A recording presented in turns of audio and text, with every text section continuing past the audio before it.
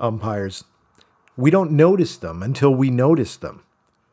These arbiters of baseball, they safeguard the integrity of the game even in the most chaotic circumstances. So what's it like behind the mask? Author and historian Bill Nowlin stops by to discuss what he learned about the daily lives of umpires in his new book, both on and off the field. Today on Rounders, a history of baseball in America.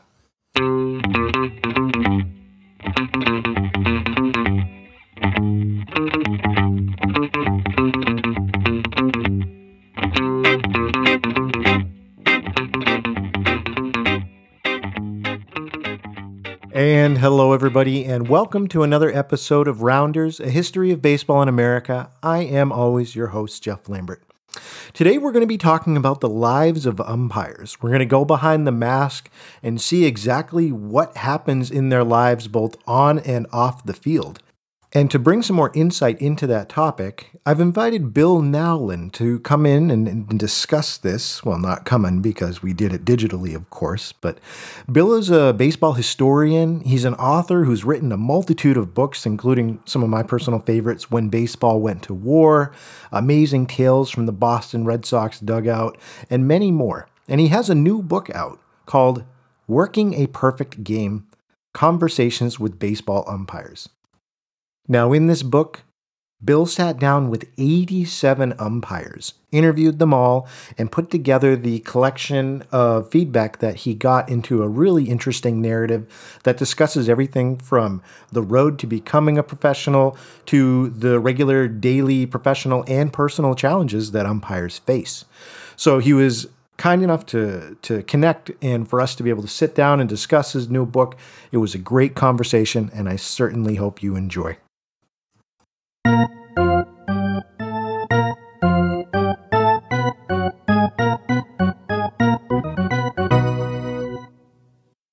Bill, thank you so much for coming on the show. And how's the weather up there in Massachusetts tonight? Is it getting any warmer?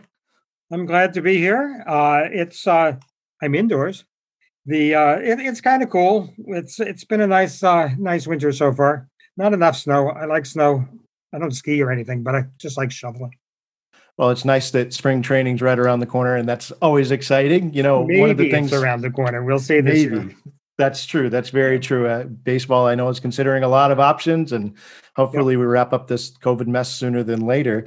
Yeah. One of the things that came up when I was doing research about your life, you were one of the first individuals to reach the mound when Jim Lonborg threw that final out when the Sox won the 1967 pennant. Tell us a little bit about that. I imagine a few of our listeners might have not have even been born in 1967. That might even include the host. That is true. That is correct. I'm old enough that I was there. I went to the 3 of the last 4 games, I guess. And I went to that one with my 13-year-old sister. And there was no thought of security for some reason. I mean, if the Red Sox won that game, they were clinched for at least a tie for the pennant. And there was 4 teams that had been battling for the pennant right up to the last week. It was a really, really tight match. The Red Sox hadn't won a pennant since 1946, when I was 1 year old and don't remember. But it was just, we crept down closer and closer. I had standing room someplace up in the back, and I was on the third base side, just kept creeping closer and closer to the field. And by the time I got down to the next to final out, I was right in the front row, practically in the aisle, but scrunched down. And then the minute the final out was, I hopped over the edge, and there were no ushers, no security or anything. They learned. Then I got out to the mound, said congratulations. He was like a little scared because there were a lot of people rushing in all at once. It was a pandemonium on the field, as I think Ned Martin said. And I realized I got my sister there. I better get out of there and get her to safety too. Oh, what a moment to be involved. And, overall, I like to start and ask this question with authors, that come on the show. You have a very deep relationship with baseball. I've seen from, you've written a lot of books about the Boston Red Sox, which certainly makes me an excited individual as a Red Sox fan myself. I'd like to start off by asking you a little bit about your relationship with baseball and where it started. Where did your love of the game begin? Well, I am old enough that it was almost the only sport for a while. It seemed like I didn't play hockey. I didn't know how to skate very well, and kids. Just what kids played in the neighborhood growing up. And we had a backyard that the neighbors had a backyard that the guy let us smooth out the field, and we made our own field, and we just played after school every day. That's why I don't know how to play a musical instrument, because I was out playing baseball just for fun. I got a double in Little League once. That was my big accomplishment on the field. But then I didn't even continue past age 9 or whatever, because I knew I wasn't really very good at it. My father sold hot dogs at Fenway Park for a couple of years before I was born, trying to raise money to go to the New York World's Fair in 1939. It worked. He went with a couple of his friends. But, when he told me he'd been a hot dog vendor at Fenway Park, that was to me like, what more could you achieve in life? That was like, Yeah. I thought that was the greatest job in the world. Being president of the United States isn't maybe what it used to be, but it seemed like better than being president of the United States anyhow. I know, I just grew up around the game, and television was coming in when I was growing up, so I'd get to watch games on TV, hear them on the radio, and I lived. It took me about an hour to get to the park. I could get in for $1 in those days, when including public transportation. I mean, the price was 50 cents, and for a nickel going each way on the public transportation, I could go in. And so it was a very inexpensive undertaking. I used to go to a lot of games. After I could leave after school and get to the game by the 3rd or 4th inning. Wow. And on a day game. But I just ended up going to a lot of games. And Ted Williams was playing. He was my childhood hero, and in almost every way. Baseball, and he was a Marine Corps pilot when I thought that was a cool thing. He was a big supporter of the Jimmy Fund, raising money to fight cancer in children. He just had a lot of things going for him. I've written 5 or 6, 7 books about Ted Williams. Now, you obviously have a love for research and writing. Did you find yourself writing about baseball at a young age too, or did that come later? Actually, that's kind of interesting. When I was 12 or 13 years old, we started the neighborhood newspaper. I lived on a street called Maple Street in the town of Lexington. And a friend of mine and myself started a 2-page newspaper called the Maple Street Mumbles. It was just like stories of what went on in the neighborhood, which was not much. But I decided at some point to create a sports page, which was the second page, the flip side, called it the Fastball. And all I did was look at the newspaper, and it said the Red Sox beat the Senators 7-5. So I'd write in the Red Sox beat the Senators. I was 12 years old, And so that was my first sports writing. But then it was another 50 years or so before I came back to it again. This whole researching and writing about baseball thing started in the late 1990s for me. So it's relatively new. I went to college. I got a degree. I taught college for a while, political science. But then I started a record company with a couple of friends of mine, and that kept me busy, kept me off the streets and kept me busy. And we did well. And then as the company started getting more mature, I had an opportunity to write a book about Ted Williams. A friend of mine had started one, and I joined in on him. We interviewed. It was pretty exciting. It gave me an opportunity to interview a bunch of people, something I'd never done before. But we interviewed 200 people that had known Ted Williams at one time or another, from John Glenn, who flew with him as a Marine Corps pilot in Korea. I interviewed 2 barbers, just guys that cut his hair. But they had great stories about going out behind the barber shop, and he would cast flies, and because he was a big fisherman, and just all these stories that went off in all kinds of tangents.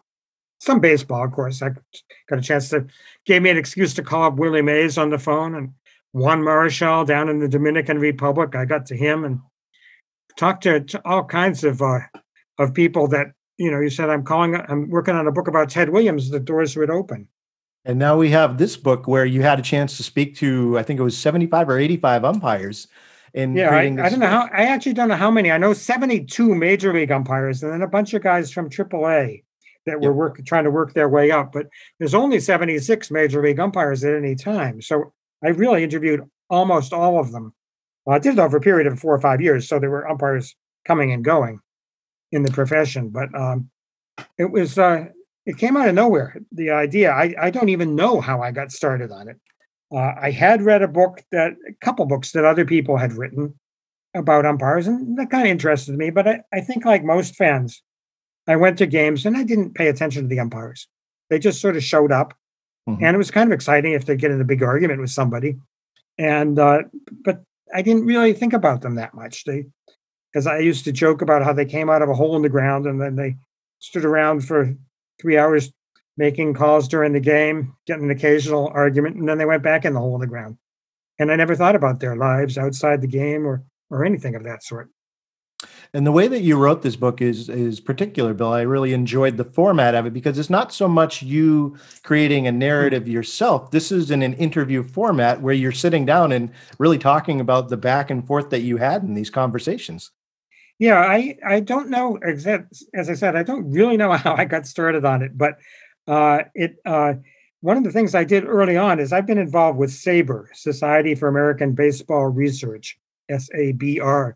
It's a nonprofit with a little over 6,000 members. And we put on a convention in Boston in 2002. And I offered to run a panel on umpires. This is a long time ago. But I got to know one or two umpires at that time, just a little bit. I mean, when the panel was over, I didn't follow up with them or anything, but I just made a couple contacts there. And then just later on, I got inspired to learn a little bit more about them. They were kind of mystery figures in a way. And I decided to visit, if I could, the room where they changed before the game and after the game. And they welcomed me in. And I just started asking questions like, how'd you get started doing this? Were you a baseball player that washed out, or would you have been a police sergeant or something? Or would you have been in law enforcement, or what got you involved in it? And that is where the whole thing came from. I really started talking to people about why they got into the game, what their parents did for a living, what pushed them in this direction, and the stories are very different from person to person. Agreed. Some of these stories, just reading them, thinking about being in that moment. I listed a couple of my favorites as we go through some of the questions we Oh, discussed. But, yeah. overall, Bill, I'm wondering, as we talk about your book and we talk about some of the content in it, was there anything that jumped out at you as you recall these conversations? What were some of the commonalities that you remember about why these individuals chose to go into umpiring? It really was varied. I mean, one of the things I always asked them is what their parents did for a living. And I mean, Phil Cuzzy, his father was a sheet metal worker. Mhm. John Tumpain, his father was a salesman. His mother was a nurse. Ted Barrett's mother was also a nurse. His father served in the Navy. Laz Diaz, his father cut sugarcane in Cuba. And then they came here after the Cuban Revolution. Gary Cedarstrom's father was a truck driver. Jeff Nelson, his father was a high school principal. His mother was also in education. Yep. Very, very different backgrounds. And I asked them all what they think they would have done if they hadn't ended up as umpires. And that varied as well. A lot of them did say law enforcement. And that makes sense because they're in there with a set of rules. They're enforcing the rules. They're concerned with doing things the right way for the integrity of the game. And that made a lot of sense. But I mean, other ones, one guy said he would have been an art teacher. Yep. Which that was surprising. He was on that track at one point and was going to have followed that as a pursuit eventually if he hadn't gone this way. You mentioned Phil Cuzzi just a minute ago, and I Yeah. thought his story about why he got involved in umpiring was interesting. He said that he was selling disc storage cabinets or just really old electronic, pieces, not old at the time, but he ended up going to a Yankees game and just started watching the umpires and saying, I could do this. And this sounds like a really cool profession. And I'm going to, try and do something outside of just selling things. And just that whole, moment of realization, just sitting in the stands like the rest of us and having that idea come to mind, like, this looks like something that would be a lot of fun. Yeah. And a couple of them, one of them, his mother got him involved. It was Doug Eddings. His mother was in charge of the umpires in the Little League. She was just her volunteer work in her town. And she told him he was going to be working a game because the regular guy couldn't do it. He was 12 years old or something like that. So he was a little older than some of the other kids. And she said, "You're working the game." He said, "I am not. What are you talking about?" She said, "Well, it pays $5." So, he said, "Okay, well, and he just got into it that way. He decided he liked it. They were short on umpires. He filled in. He enjoyed it. Somebody else did it on a dare. A friend of his said, "I'm going to umpire school." And he said something. I said, "What's umpire school?" I said, "Well, it's down in Florida, and they teach you how to do it. You can do it." He said, "I'm not interested in doing that." And the guy basically said, "I dare you." And took him up on it. Let's talk about umpire school a little bit, Bill. One thing you did ask pretty much all of these individuals was, what was it like on the road to becoming an umpire? And that's another thing we don't really think about as fans. Like, is it easy? Is it tough? Do you have an overall, I guess, a detail that you could share with us about what's the road to the big leagues like for an umpire? Well, for one thing, if you don't have 8 to 10 years to work your way up, you might as well forget about it. It's a very demanding apprenticeship that you've got to go through. First, you've got to go to umpire school these days, and you've got to do really well. Umpire school is like a lot of those places you go to. They say, look to the person on your right, look to the person on your left. Only one of you is going to make it. And the chances of a class of 150 people, only about 1 or 2 are ever going to make it to the major leagues. And there's kind of a funny story involved there. This guy who did the roll call alphabetically, going around the room and asking each person to stand up and just say a little bit about themselves. And as they had begun, they'd said 1 or 2 people might make it.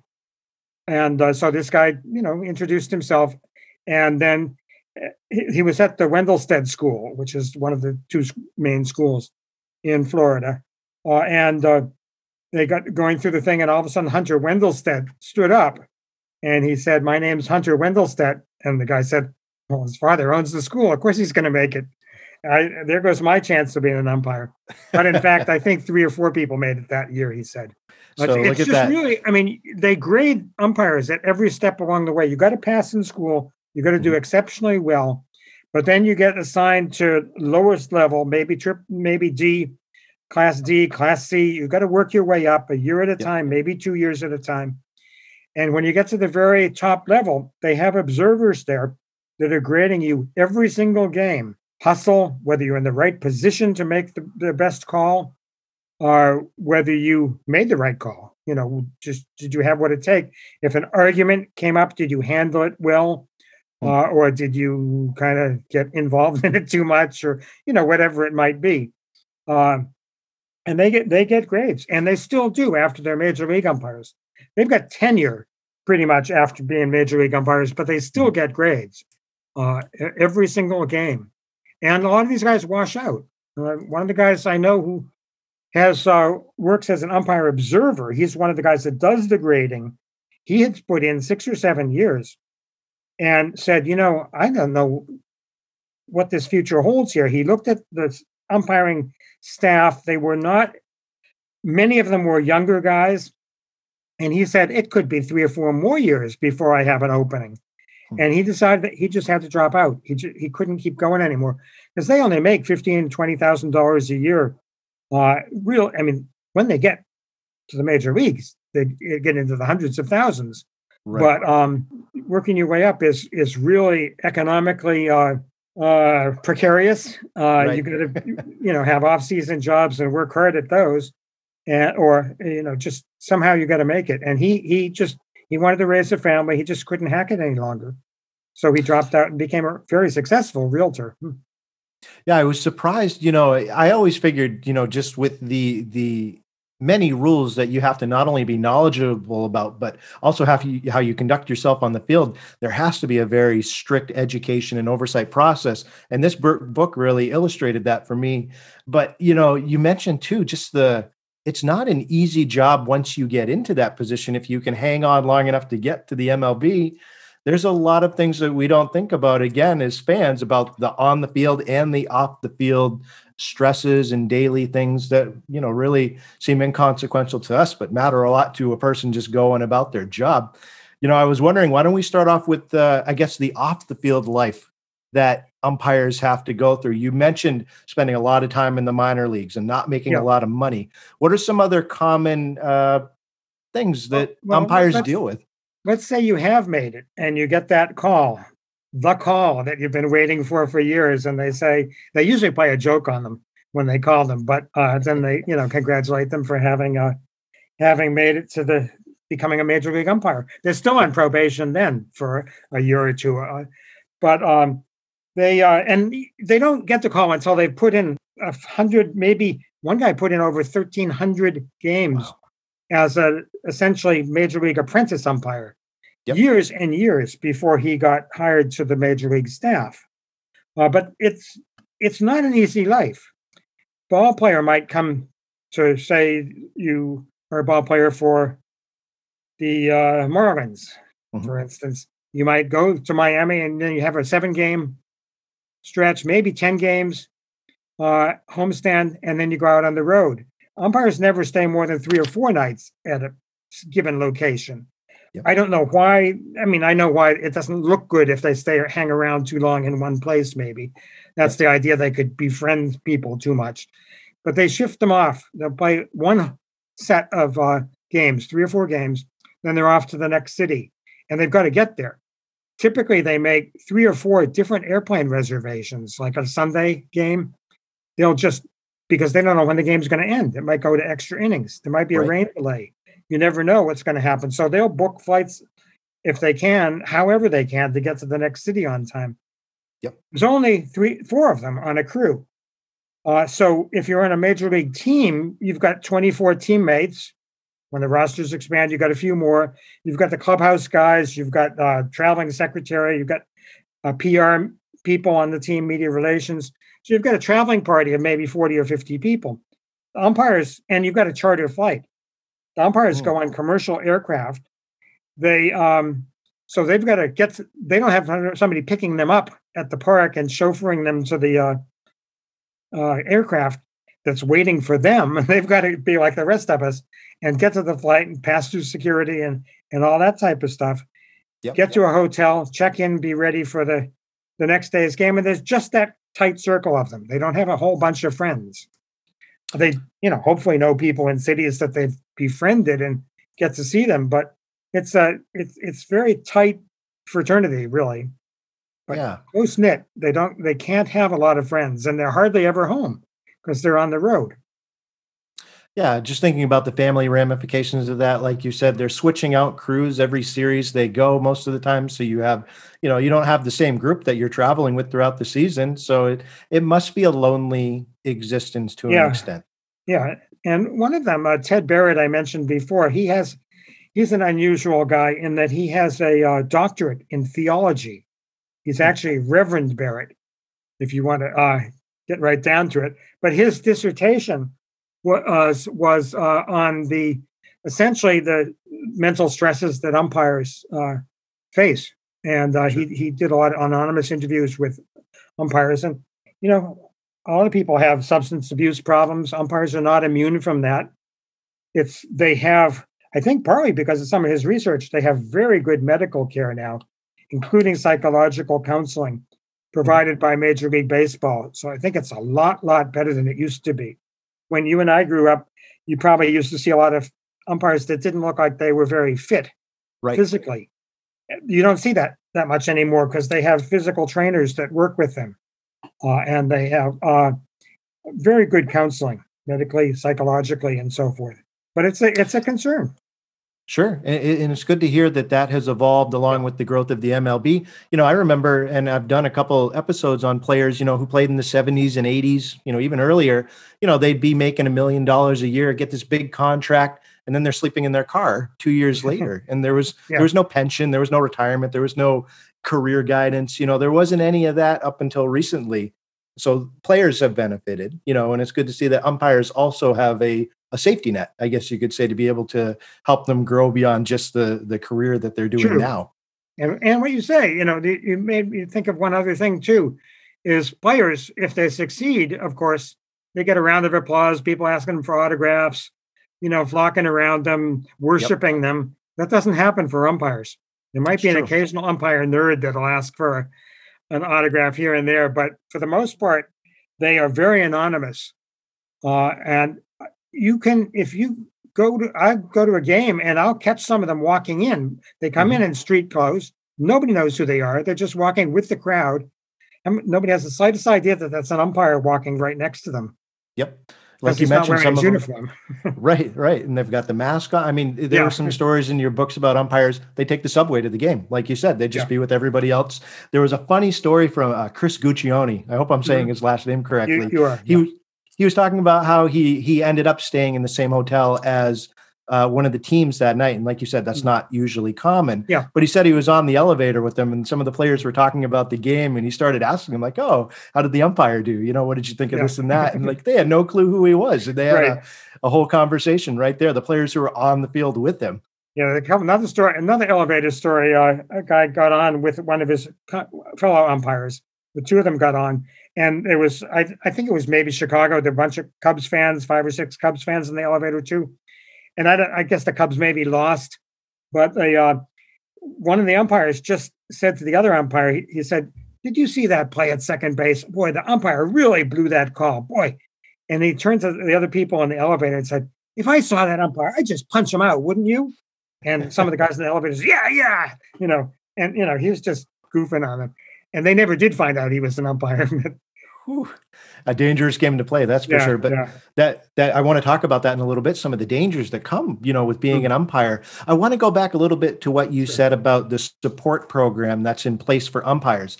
One thing that jumped out at me, and I always figured it was this way, but hearing it from some of these umpires talking about the health hazards of being an umpire in baseball.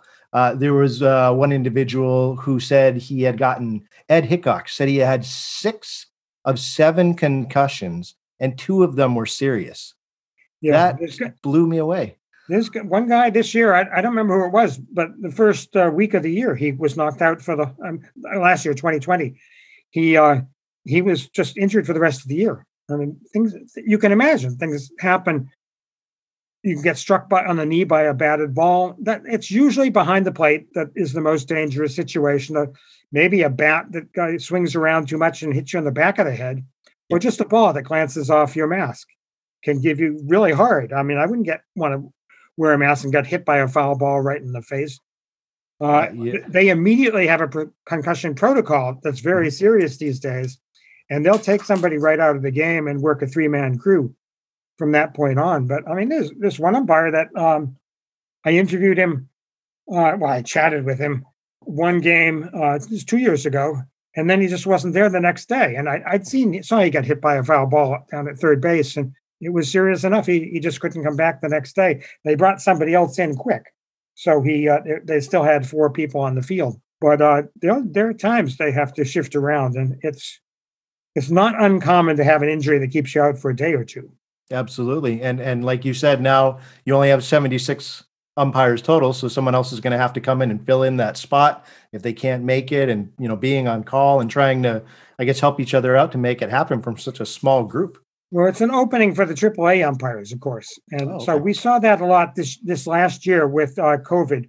There were a number of umpires that they gave them a choice of opting out. If you don't feel safe, if you want to, maybe you have a family where you have an older parent and you don't want to take a chance on getting sick yourself and bringing the disease home. So quite a bunch of them, 8 or 9 of them opted out, and there was no penalty involved.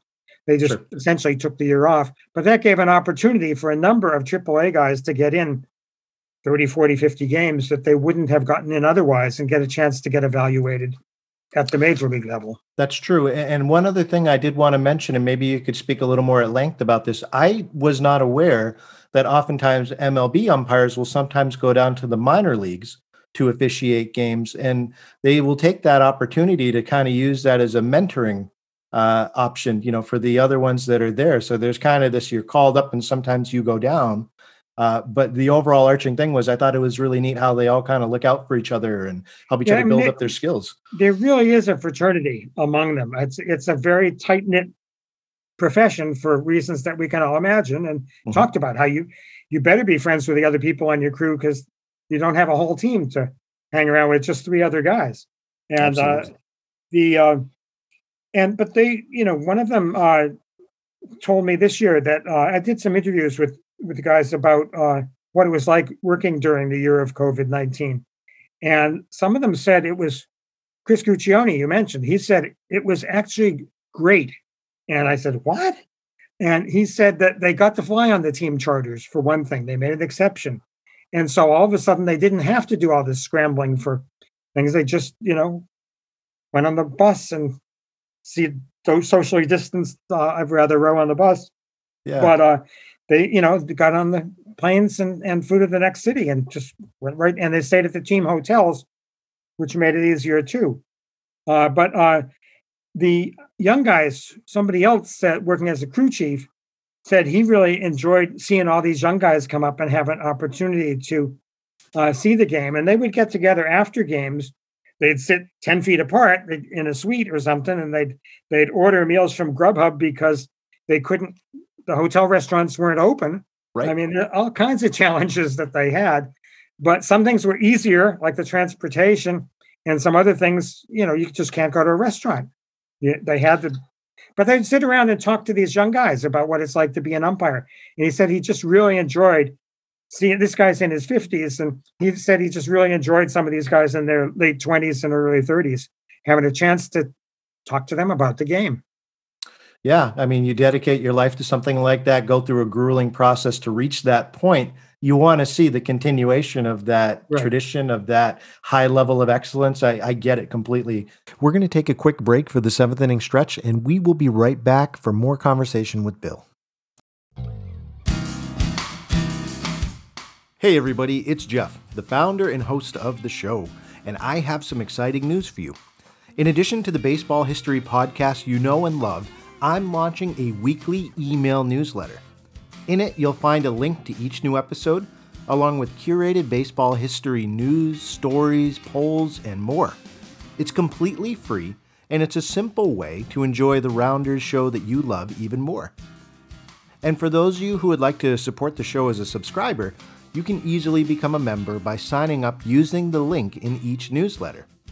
For just $5 a month, I'll send you a weekly email with bonus episode content, ad-free episodes, and video companions.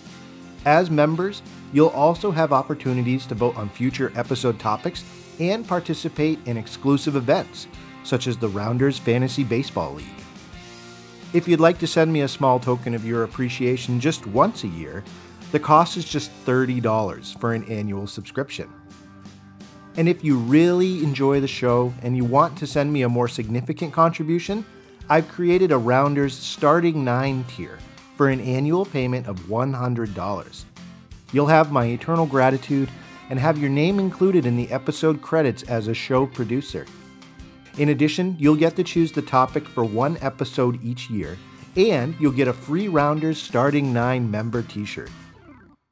Most importantly, you'll continue helping me grow this show. I'm grateful for your support, and I look forward to sharing more of the best stories from baseball history with you in the future. Click the link in the show notes to sign up for the email newsletter today, or go to rounders.substack.com. That's rounders.substack.com. Now, let's get back to the show.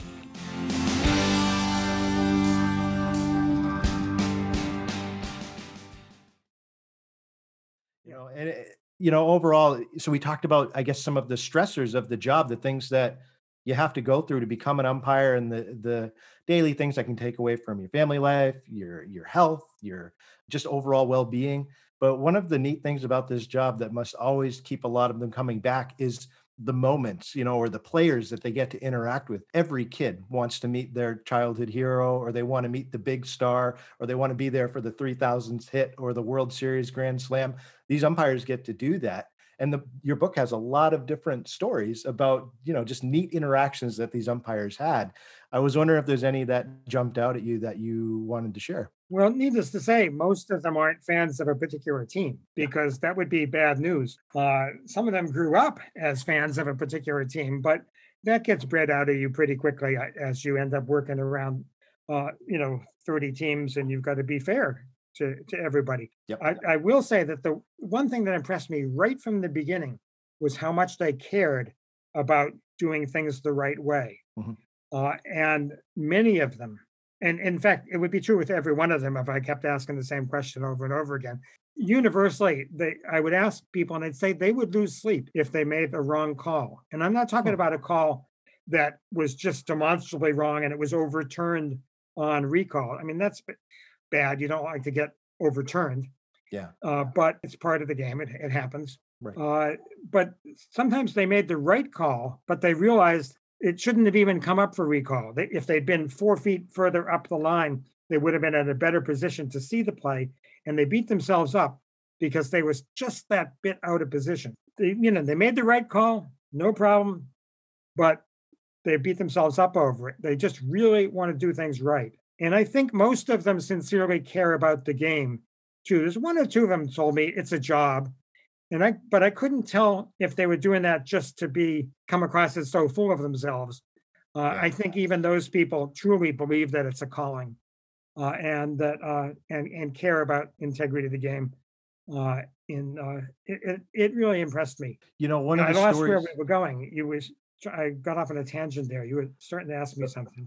No, that's okay. I was wondering about some of the player stories that some of these Yeah. umpires might have had, these memorable moments. And to your point about just wanting to make sure they get it right, one of the stories that jumped out at me was Greg Gibson. He was talking about, it was in 1999. It was the Marlins versus the Cardinals, and he said that Cliff Floyd was up to bat, and he hit a ball and it bounced off the wall, right off the top of the wall. So he's rounding second base, and he mentions to the umpire, "Hey, that was a home run." Mm. And the umpire responded, "No, that ball hit the wall." And Cliff Floyd kept going around the bases and stopped at the third base coach and asked him, "Was that a home run or was it a ground rule double?" And the third base umpire went over to Greg and said, "That was a home run. That wasn't off the Hmm. wall." And Greg, he could have been stubborn and stuck to it, but we didn't have his replay at this Right. time. But he changed the call, Yeah. and just on the advice of his crew. And that's just an example of doing the right thing, maybe eating crow a little bit, where you have, this young ball player not even taking your word for it and going to somebody else to get the right call. But it just illustrates your point. It's not about being right. It's not about, I guess, having the power on the field. It's about, making the right call at the end of the day, the sanctity of the game. I think they trust each other, and the third base umpire may have had a better angle on it, and it worked out. Yeah. I mean, there are moments for umpires. It's exciting to work a World Series, unsurprisingly. I mean, Yeah. that's the biggest honor of all, is to be selected to work the World Series. But there are umpires during a regular course of a season. They might happen to be working the plate for a no-hitter. I mean, Yeah. every umpire can tell you which no-hitters they've worked and what position they were working on the field during the no-hitter. And when I find out somebody's maybe worked a Randy Johnson no-hitter or something like that, many of them will tell me that they didn't realize it till the seventh inning, or Oh, wow. because they don't look They're at the just- scoreboard. Right. They're They're in focused it. pitch by pitch. They have to know how many outs there are, so they know if it's a force play or that type of stuff. But they're not really tracking the game the way a fan would track the game. And so they just pick up a buzz in the crowd, and then what's going on. Then they glance up at the scoreboard and see a 0 in the hits column, and then all of a sudden they realize, oh, there's a no-hitter going on here. And to keep your composure too, after you find that out, where you have, like you said, keep your impartiality, make sure that you're not getting caught up in the moment, because you have to be objective. You have to be in the moment. I mean, one of the reasons that umpires appreciate instant replay, now that we have it, is the experience that Jim Joyce had. He was working what could have been and should have been a perfect game. Yep. That was pitched, and he made the third out. He called the runner safe on what would have been the final out, third out of the ninth inning in a perfect game. Yep. He called the runner safe. He admitted instantly afterwards, when he got back into the umpire's room after the game, and they sent a pool reporter down from the press. He said, "I just, 5 minutes later, he said, I looked at it on TV. I was wrong. That kid pitched a perfect game, and I deprived him of it." And how the rest of his life, he will always feel bad that he in effect, by mistake, took a perfect game away from somebody. Now he got together with a player and they wrote a book together called Nobody's Perfect. How about that? And it was just great because the player forgave him. Jim had a problem. His father had been seriously ill that day, and Mine might have been a little off, maybe not. He made the call that he thought was the right call. Yep. Nobody else disputed it, but instant replay protects us against situations like that now. Absolutely. It's another stressor of the job. Going back to your Yeah. previous point, you have to live with the calls you make, and we have to accept, as fans, at least currently, human nature is a part of the game. It's going to I happen. I wouldn't like robo umps. I don't I wouldn't like that because I it is part of the game, and Yeah. I don't know, you could have an automated strike zone. I mean, if we could put a man on the moon 40 years ago, we could certainly tell whether a ball fits a three-dimensional strike zone. I like it the way it is. Yeah, there's something about the sanctity of the game. And later on in our bonus portion of this episode, I want to ask you about some of these future of umpiring questions. So for those of you listening, we'll get to that in a second. Bill, overall, as we talk about the lives of umpires, the road they have to take to get to the majors, what they sacrifice, the rewards of being an umpire.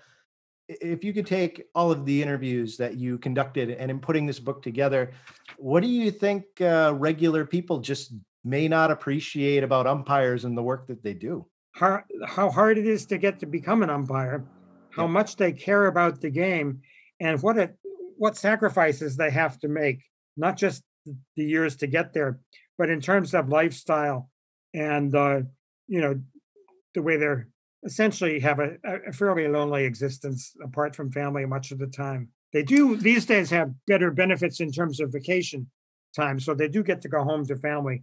But they may be in Seattle and their family may be in Kansas City or something, and so getting home can take you a day or so. An adventure in itself, for sure. Well, Bill, the name of the book is Working a Perfect Game, Conversations with Baseball Umpires. For our listeners, if they have additional questions, want to reach out to you to maybe talk a little bit more baseball, how can our listeners connect with you outside of this episode? First of all, I don't know if you do this, but here's what the book looks like. Please do. Yes. I don't know if you have a graphic that goes up or something, but it's called Working a Perfect Game. And what's a perfect game? It's not the pitcher that pitches a perfect game. An umpire's definition of a perfect game is a game in which they don't screw up. They get through the whole game. They feel they made every call correctly. There were no controversies. That's a perfect game. Now, the two ways that people can best get the book are really from the publisher, Summer Game Books, and they have a website, www.summergamebook.com, or places like Amazon, where you can do that. You can support an independent bookstore if you order it through them. Amen to that. Independent bookstore, if you can, especially during this time of COVID. But I'll make sure to include links in the show notes to Amazon as well as to the publisher, so people can go out and get their copy right when they finish this episode. So Bill, Great. Overall, hey, thanks for coming on the show and talking baseball and just giving us a little bit more of a glimpse into the life of umpires. As you see, when you get me going, it's hard to get me to stop. But, I enjoyed it. Both. Yeah. Absolutely. Thank you, Jeff. Well, that's all for today's episode, everybody. Thank you so much for joining us. And remember, to hear more of my conversation with Bill and additional content for future episodes, become a member of the show by clicking the subscribe button in the show notes. We'll see you next time. And remember, there are only two seasons, winter and baseball.